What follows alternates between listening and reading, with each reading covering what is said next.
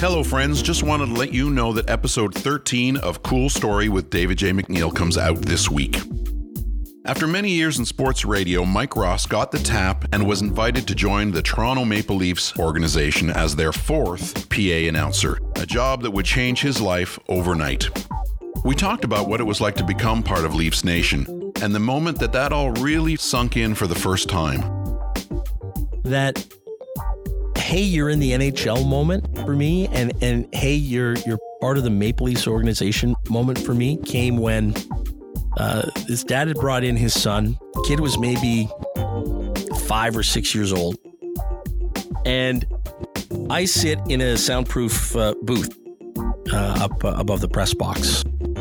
And so I'll often bring people into the booth and sit them in the chair, set up the mic and give them a picture, and they get the arena in the background. It's a great shot, really unique. And so I set the kid up in the chair, take the picture, and as they're leaving, the dad's thanking me and, really appreciate that.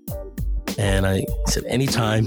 And just before he crosses the threshold of the door, he turns around again and says, hey, by the way, when he's out in the driveway and playing street hockey, he does you.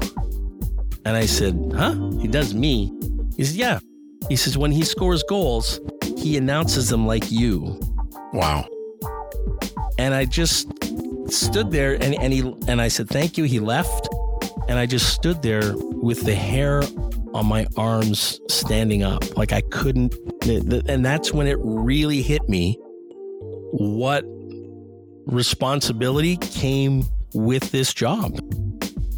For more of my chat with the voice of the Toronto Maple Leafs, Mike Ross, tune in for episode 13 of Cool Story with David J. MacNeil.